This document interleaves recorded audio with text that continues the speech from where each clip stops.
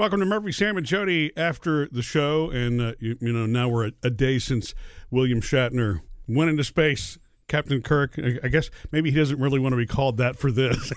He said that yesterday to CBS. This is the flesh and blood me. Right. He really get a life, people.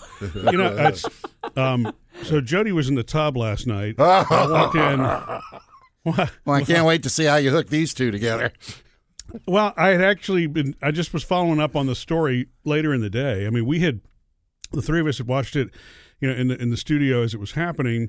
And like most people, I was really moved by William Shatner. Not only was I surprised at how moved I was. Mm-hmm. And it's not that I don't think it was an awesome experience. It just totally humanized me. It drew me into the project more than anything else. And maybe it's just because we know him or think we know him, Exactly. It gives us a personal connection to something that otherwise we saw and we understood, but it was cool. But it added a touch of humanity to it in the midst of all of the, complaints about the things that are going on with the competition between Elon Musk and, Jeff Bezos. Yeah, and then enter the champagne bottle. Well, yeah. That's the other thing, too. I wasn't thinking about it. I thought it was a little weird at one point because everybody was just the excitement at one time. They met them right outside of the capsule, and William Shatner immediately just starts to express how awesome things were. But about halfway through that, somebody starts popping a champagne cork and they wanted to do the champagne spray or whatever. What's funny about it is that's been the talk of the day. I mean, that was one of our Hollywood outsiders because, Twitter blew up with all this, it's sort of like, come on, Bezos, you interrupted a beautiful moment. And he's taken a lot of heat for it. From as far as I know, he hasn't made a statement yet when we're, right now, he hasn't made a statement as far as I know, but he's taken a lot of heat for it, and it was bad timing, Well, if you watch when everybody comes off, everybody kind of goes in a group, and Shatner went off by himself. Yes, right. And when Bezos came over to shake his hand, that's when he started with space, the final his speech.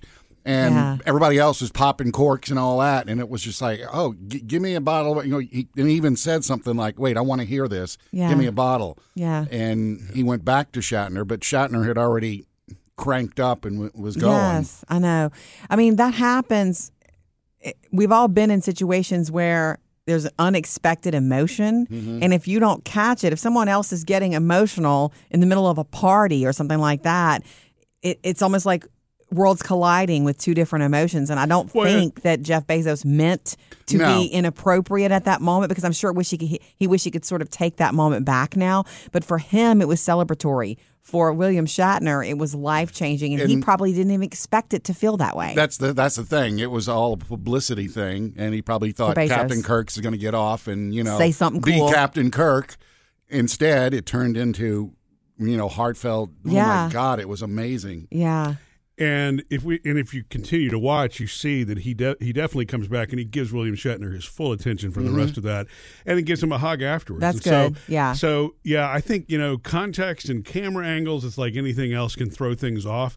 But what's weird about it, that hadn't occurred to me. I thought it was odd that all that was going on at the same time too. I experienced it just like a lot of people did in that moment, but I wasn't expecting the nasty backlash. What I mean? Last night when I'm going through the messages, I'm like, oh, what? Are you kidding? Is that the way that it looked? In this world we live in, everybody's a critic and everybody has a laptop. So, of course. We could sit here and give Bezos, the benefit of the doubt. He wasn't expecting it. He still went back. Mm-hmm. But it's the internet. So, and somebody's going to be, oh, well, look at that. Look at him. And we don't know him. I mean, I don't know what his intentions were. It's just my guess. And everybody has a different perception of things. Okay, so for Jeff Bezos, this meant something else. It meant for him, it's a professional achievement again. Mm-hmm. Okay, and so he was celebrating. Mm-hmm. And for William Shatner, this was something he could not have predicted happening, and then feeling the way he felt. So everyone's experience with something is very different. And what we saw was the clashing of that. Yeah, and what you saw was William Shatner. Tell me what the other three people did. Yeah. Nobody knows. Nobody. Somebody might have gone over there and fallen on their knees and praised the Lord. But we were all Shatner, because he's the one we know. Yeah. Got to reserve your judgment. You really do, because of all the things that you're just saying, the way we're seeing it, and everybody has a different perception of something that's going down. And I'd be willing to bet if you asked Shatner, what's your take on that? He would be like, care. I'm grateful whatever. to Bezos for letting him go, right? Mm-hmm. Well, yeah, and Jeff never left his side after that moment either. So, again, that's just our visual and vantage point. That's the way that Hollywood is able to create stories with camera. I'm not saying that they were creating the story with that camera angle. I'm saying that's the unintended consequence of that angle, that placement, that mic where everybody was. And, Meanwhile, that's how choreography works. Murphy, I was telling Sam that'll be one of the costumes this year. 2 dudes going as in the blue suits. One is Shatner, and he's emotional, and then one is Bezos with champagne. One guy with a box of Kleenex, the other with a bottle of champagne. That's great. That's so true. Well, what just stuck with me more than that, maybe that's why I was thrown off by the trolling comments in that, which is fine. Everybody's entitled to their opinion. It's the bigger story for me was William Shatner, 90 years old, and I was telling Jody last night. I thought about her grandfather, who's 92, and I mentioned this on the show earlier today, but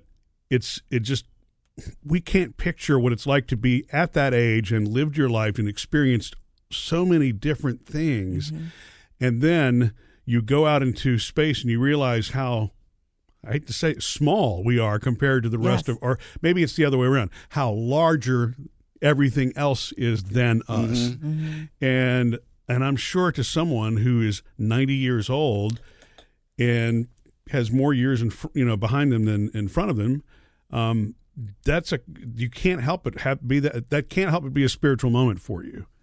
And I just think that's sweet.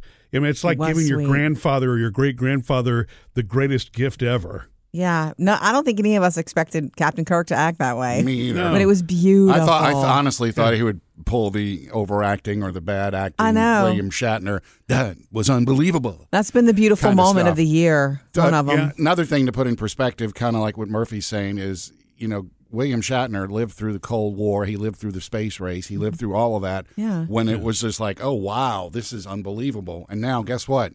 You get to do it. Yeah. If you hang on for 50 more years, you get to do it. Right. Missed any part of the show? Get it all on the Murphy, Sam, and Jody podcast.